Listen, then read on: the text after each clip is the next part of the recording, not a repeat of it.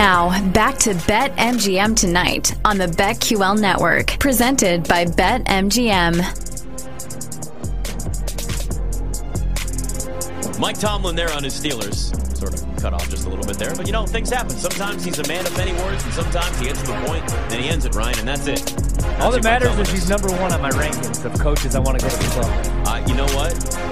Well, Cliff Kingsbury probably would have been on there, but now he's no longer a head coach in the NFL. So I feel like he'd be the kind of guy you'd want to fight by like 1 a.m. Whereas with Tomlin, you guys are probably hitting like White Castle or whatever you have here, your like 3 a.m. burger joint. Maybe looking for an after hours. No White Castles in the D.C. area, unfortunately. I know. It's unfortunate. I would do anything for... You could buy the frozen ones in the grocery store. It's not the same. It's not the same, man. It's not you know the what same. I mean? It's just not the same. I know. You got to hit Wawa. Wawa is always a good choice.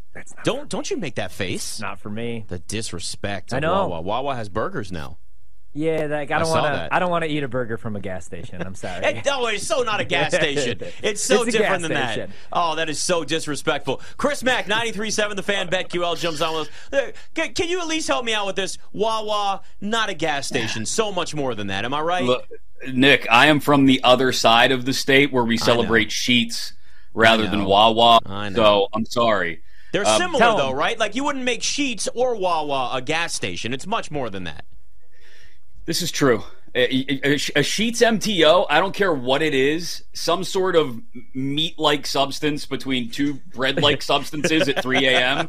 I mean, give it to me. Let me tell you something, man. The chicken sandwiches, and this is a free plug for Sheetz, they're amazing, and I'd love them to sponsor the show as well as part of what BetMGM already does, and we thank them for that. All right, so your Steelers, man, like, they're starting to get look, it's growing just a little bit, right? Like, we're starting to see that groundswell for, maybe Kenny Pickett has grown. Maybe Kenny Pickett is more of a franchise quarterback. The view in Pittsburgh right now of this team, and specifically Kenny Pickett, what is it? Steeler fans collectively, it's like they've all grabbed a handful of blue pills and swallowed them all at once. They are excited, very, very excited. The Rockets have been awoken because this offense was fairly flawless through the first. I mean, the offense was the first team offense, relatively flawless, right? 5 drives, 5 touchdowns. Kenny Pickett, I think the best quarterback rating of any quarterback in the preseason who threw at least 10 passes. The defense, for what it's worth, also shut down every opportunity they were faced with as well in the preseason. So that's the crazy part here, guys, is that both sides of the ball looked really, really good in the preseason. Now, take that for what it's worth. Second and third stringers for Atlanta and Tampa. The middle game against Buffalo, I put a little bit of stock in. They made the Bills look pretty shoddy in that second preseason game. But a lot of it does have to do with, like you said, Nick, Kenny Pickett looks like he's primed for a big jump. We'll see if that continues into the regular season when he's got to face some real defenses like San Francisco in week 1, Cleveland week 2, and beyond. But even if they get just more than the incremental growth that I think some people expected, if it's somewhere between incremental and exponential, I think it's enough that the Steelers go from being maybe a 9-win team that just misses a wild card to a 10-win team that definitely makes the playoffs. That's why I like plus 135 right now at BetMGM for them to make the playoffs. I'm a huge fan of that number. Same here, and the offensive side of the balls look really good, and what might help them week 1, obviously, against San Francisco, is if they don't get a deal done with Nick Bosa. That's what I wanted to ask you about, though, because they used, I believe it was the 14th pick on Broderick Jones, left tackle, but Dan Moore Jr. has actually played pretty good, and I listened to these clips from Matt Canada, and they're not really named a starter yet. Who do you think ends up winning those tackle jobs? It'll be Dan Moore Jr. He held off Broderick Jones through camp. I don't want to say I'm disappointed in Broderick Jones. It's way too early to be disappointed in the guy. I just thought he was going to come in and make a whole heck of a bigger splash than he did. Like, I thought he was going to come in like Marquise Pouncey did when he was drafted and just steal the incumbent's job like the first week of training camp. He didn't do that. Now, there's something to be said for them wanting to bring him along slowly, much like they brought along Kenny Pickett slowly last year and gave him a chance to steal, quote-unquote, steal the job from the incumbent. And look at the edge rushers they've got to face in the first, 3 weeks at least. They've got, like you said, Bosa, assuming he's back and in the fold in week 1.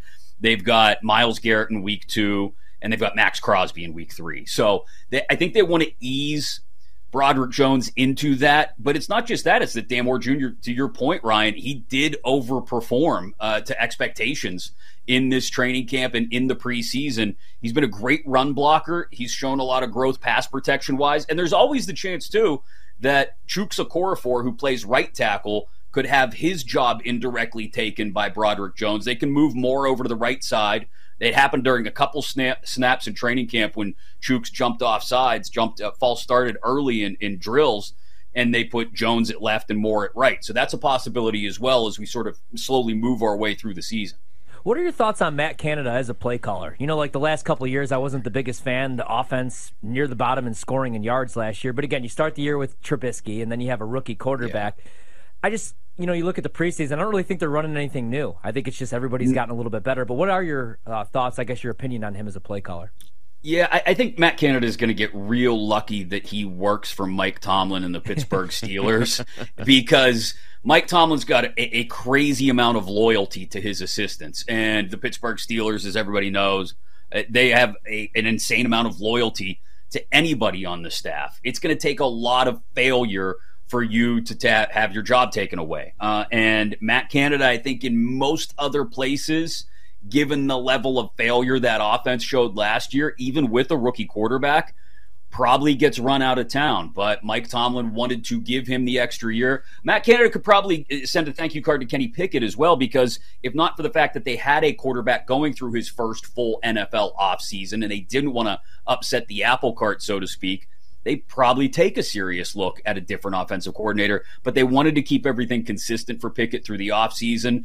And whatever Pickett does this year for the offense to take that jump, that leap, it'll get some of the credit will rub off on Matt Canada, even though, to your point, Ryan, they're not doing anything different. They've just got much more talent involved now over the last couple of drafts. Pickett, Pickens, the offensive line has improved greatly. They go out and get free agents the last 2 years on the offensive lines. 3/5 of their offensive line now are free agent acquisitions from the last two off seasons. So they've done everything they can to upgrade the personnel, and I think that's done provided a great amount of help for Matt Canada, I should say.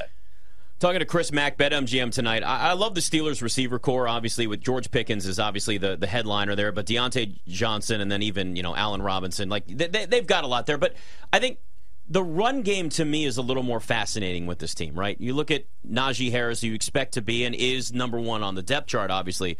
But then there's Jaylen Warren just kind of sitting there. He's shown some flashes in the preseason. What type of role do you expect from him, at least early in the season? I think he's going to continue to be that change of pace third down back. That's where he's thrived. You look at his yards per carry. When he's ripping off those long runs, averaging over 7 yards a carry in what are obvious nickel and dime situations. He's a bowling ball, Jaylen Warren. He doesn't fear contact. He finds the hole, whether it's really been opened up or not, hits it and goes and starts running downhill and starts steamrolling, D-backs and smaller safeties. He'll do that when he gets in those nickel and dime situations. Najee's going to be the bell cow, the workhorse. He's going to be the guy that may only average 3.9, 4 yards a carry, but he's going to be in there on first and second down, getting them in those second and manageable situations, maybe even third and short situations in some cases that start to then open up the playbook for Kenny Pickett. Maybe we actually see some play action. That's when we can get the deep shots downfield to George Pickens, shots in the deep middle to Pat Freiermuth and Darnell Washington, the dude that they got as an absolute steal in the fourth round out of Georgia, that huge mountain of a tight end. So it is all predicated. I don't want to say that it's not important that Kenny Pickett makes a giant leap this year or makes it at least somewhat of a leap. But a lot of this offense is predicated, guys, on Najee Harris finding the kind of production he found in the second half last year, as opposed to what he looked like in the first half when he was playing with a metal plate in his shoe because of a Liz Frank injury, when the offensive line was still trying to come together. If he looks anything like he did in the second half of last season, this offense is going to look, again, exponentially better than it did last September. When it comes to the defensive side of the ball, obviously, keeping TJ Watt healthy this season will help if he plays more than 10 games. But what would be your biggest concern? Is it the secondary? You lose Cam Sutton, bring in Patrick Peterson, who I know is going to be 33 here. But still, I like Joey Porter Jr. a lot. Would you say that's the biggest concern with the defensive side of the ball, just the secondary? Yeah, it's the secondary. I'm more concerned with the safeties. You mentioned the corners. Patrick Peterson looked pretty good in camp. Joey Porter Jr., I think is going to have some growing pains just because of how physically he plays the position. He likes to grab, he likes to push, he likes to shove. But I do worry about the other safety position next to Minkah Fitzpatrick. Minkah Fitzpatrick had to come crashing down into the box all too often last year because the inside linebackers were trash, and he had to play the run a lot more than he ever wanted to. That's the reason he wanted out of Miami. He didn't want to be a box safety. He wanted to be a free safety who could play center field and do a little bit of ball hawking. That's when he's at his best. If the safety next to him is not doing their part, whether it's DeMonte KZ, whether it's Keanu Neal, whoever might be in that position has a really important job, and that job is to simply suck up the tackles that get funneled their way and give Minkah the opportunity to make plays on the back end, which is when he's at his best. That's the one spot, though, that I worry about. I like KZ. I like Neal both, but it feels like they might have to kind of Frankenstein those two together into the one cohesive safety role that they want next to Minkah.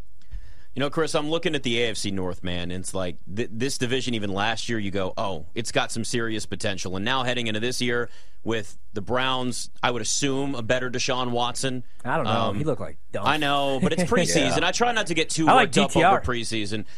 You know what? He did actually look really good in the preseason. But again, it's preseason, so we try not to get too worried about that. But like when you look at where the AFC North is in terms of all four teams, is there a chance that we could, in a very loaded AFC in general, see all four teams make the playoffs? I'm like Ryan. I don't believe in the return of Deshaun Watson to Houston Texans form until I actually see it. And what we saw at the end of last year and the hints of it in the preseason this year is not good. I could see 3 teams getting in. I could. I will always believe. I know it burned Juju Smith-Schuster when he said it a couple years ago before the playoff game with Cleveland, but the Browns is the Browns until they're not the Browns anymore. And so they're the 4th team in this division for me. And I think the Steelers do have a shot. I think, look, as long as that calf issue with Joe Burrow doesn't actually end up being a thing, the Bengals win the division.